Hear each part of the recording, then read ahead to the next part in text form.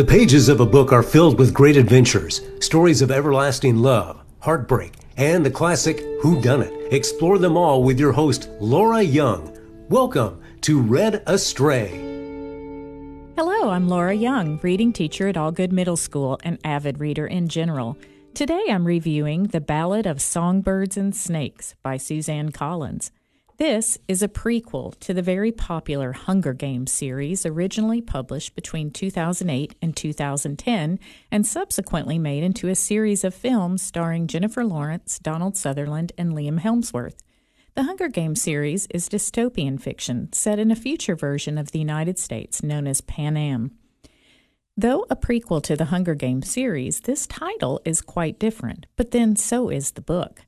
The title, The Ballad of Songbirds and Snakes, is a nod to William Wordsworth's ballad and a reference to one of the characters, Lucy Gray Baird, and her ability to charm with her songs and ballads. In 1991, the author, Suzanne Collins, began her professional career writing for children's television. She worked on the staffs of several Nickelodeon shows, and while working on a kids' WB show, she met a children's author and illustrator who talked her into giving children's books a try. Since then, she has written 2 children's books and 2 series for middle readers, the Hunger Games series and the Underland Chronicles. That start in children's TV and stories seems a far stretch to the Hunger Games to me. As far as the characters, the main character is Coriolanus Snow. If you're familiar with the Hunger Games series, he is President Snow. But in this story, he is an 18-year-old student. His family, once wealthy, lost their money and position during the dark days following the war. Snow, his cousin Tigress, and their grandmother do their best to maintain their large apartment in the capital while surviving largely on cabbage soup and lima beans. Snow tries desperately to keep the family's poverty a secret. When he is chosen to be a mentor to one of the tributes in the 10th Hunger Games, he sees this as an opportunity to earn a free ride to university. Lucy Gray Baird is the tribute to whom Snow is assigned. At first, he is discouraged by receiving a tribute who's not only a girl, but a girl from District 12. But when she garners audience favor during the reaping by breaking out in song after having dropped a snake down the dress of the mayor's daughter, Snow feels there may be some chance with her. Casca Highbottom is the dean of the academy and credited for creating the Hunger Games.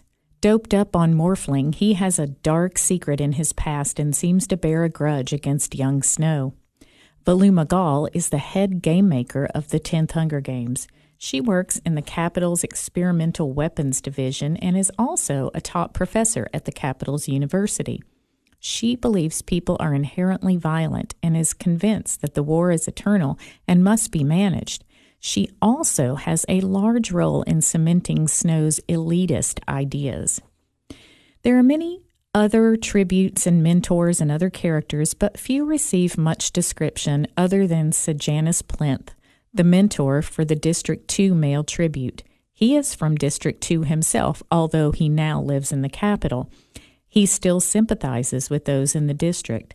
He is probably the closest thing to a friend that Snow has, but he is also the complete antithesis of Snow. You're listening to Read Astray. I'm Laura, your book review host from the Henson Oakley Podcast Center. Henson Oakley on West Jackson Street in Cookeville offers Zoom teeth whitening. For a whiter, brighter smile, visit Henson Oakley Family Dentistry to see if Zoom teeth whitening is right for you. Today's review is on The Ballad of Songbirds and Snakes. The novel is set in the world of Pan Am 64 years before the events of the original Hunger Games trilogy, on the morning of the reaping of the 10th Hunger Games, well before the lifetime of our hero Katniss Everdeen. This was during the Reconstruction period, 10 years after the war, commonly referred to as the Dark Days, as the country of Pan Am struggled to get back on its feet. Having just come out of a war against the district, the capital lacks the resources to make the games into more than brutal, minimalist punishment. The 24 tributes are housed in filthy zoo enclosures with little to do before they're thrown into a literal sports arena filled with only a handful of weapons. Quite a departure from what we know as the games now. Coriolanus Snow, future president of Pan Am, is just 18 years old. He is one of the Snows, a once mighty house in the capital, but now on the edge of desolation. He's desperate to preserve the image of his family and find a way to claw his way back to the top. When he is assigned to be mentor, his graduation is now tied to the Hunger Games. He's been given the girl from District 12, and he must find a way to bring her to the top. Despite her being wholly and completely below him, after all, she's district and he's capital, he finds himself drawn to her and her light. But there's a darkness within Snow, a darkness that he's willing to embrace to get what he wants. He waffles back and forth between his supposed feeling for Lucy and his desire to succeed. Snow notes how hardly anyone in all of Pan Am watches the event. It's such a bluntly cruel punishment that even capital citizens find it hard to stomach. As he strategizes about how best to endear Lucy Gray to the public, he realizes the capital might care more about the games if they cared about the tributes. He brainstorms how to do so, how to make them care, and many ideas that can be found in the original trilogy emerge. Capital citizens can bet on the winner and send them gifts in the arena, and tributes interview to persuade viewers to care about them and form alliances. Snow's character is hardly ever lovable. Even his best moments are manipulative and calculated. Collins does a great job of creating charming, insincere interactions between Snow and his acquaintances, friends, and enemies that showcase his desire to protect and advance his status. His need for control and order is highlighted not just through his additions to the games, but in his relationships. He constantly refers to the girl he loves possessively as his girl and is fraught with jealousy concerning her ex, though she expresses no interest in him. As much as readers might pity his circumstances and be impressed with his ambition, he would be distinctly unlikable even without the foresight of his future in the Hunger Games. Readers may root for him to make the right choice while knowing that he just won't. So while we get to know the boy who became President Snow, and we discover why he became the villain he is, this is also the story of the evolution of the games into the spectacle we see by the 75th Games. Perhaps even more than this book tells Snow's backstory, The Ballad of Songbirds and Snakes explains the creation of the games as we come to know them. Now, if I'm being brutally honest, none of the books in the series are examples of outstanding literary merit in writing. But that being said, I am a huge fan of the series. I enjoyed the first book because its plot was so different and so graphic. The concept of the games was intriguing and interesting to read. And I love books with strong female characters, especially books for middle readers. They need to see that females and other minorities can be leaders. Katniss was just such a character. She was brave, smart, cunning, and loyal. When I started the second book, Catching Fire, I at first thought it was going to be a boring letdown, but the actual games were far more entertaining than even those in the first. However, I did not at all enjoy Mockingjay, the third book in the series.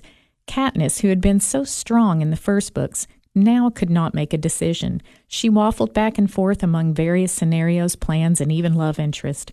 The book was the longest in the series, but all of the action and interest occurred in the last few chapters. It was almost as if Suzanne Collins was tasked with writing the third book, but didn't have a plot, so Katniss kept meandering in her decisions until near the very end, when Collins finally figured it out. But because overall I did truly enjoy the series, I was hopeful for this prequel. The very concept of the book was intriguing. You know, getting to know President Snow as a boy and discovering what made him so ultimately vile and evil.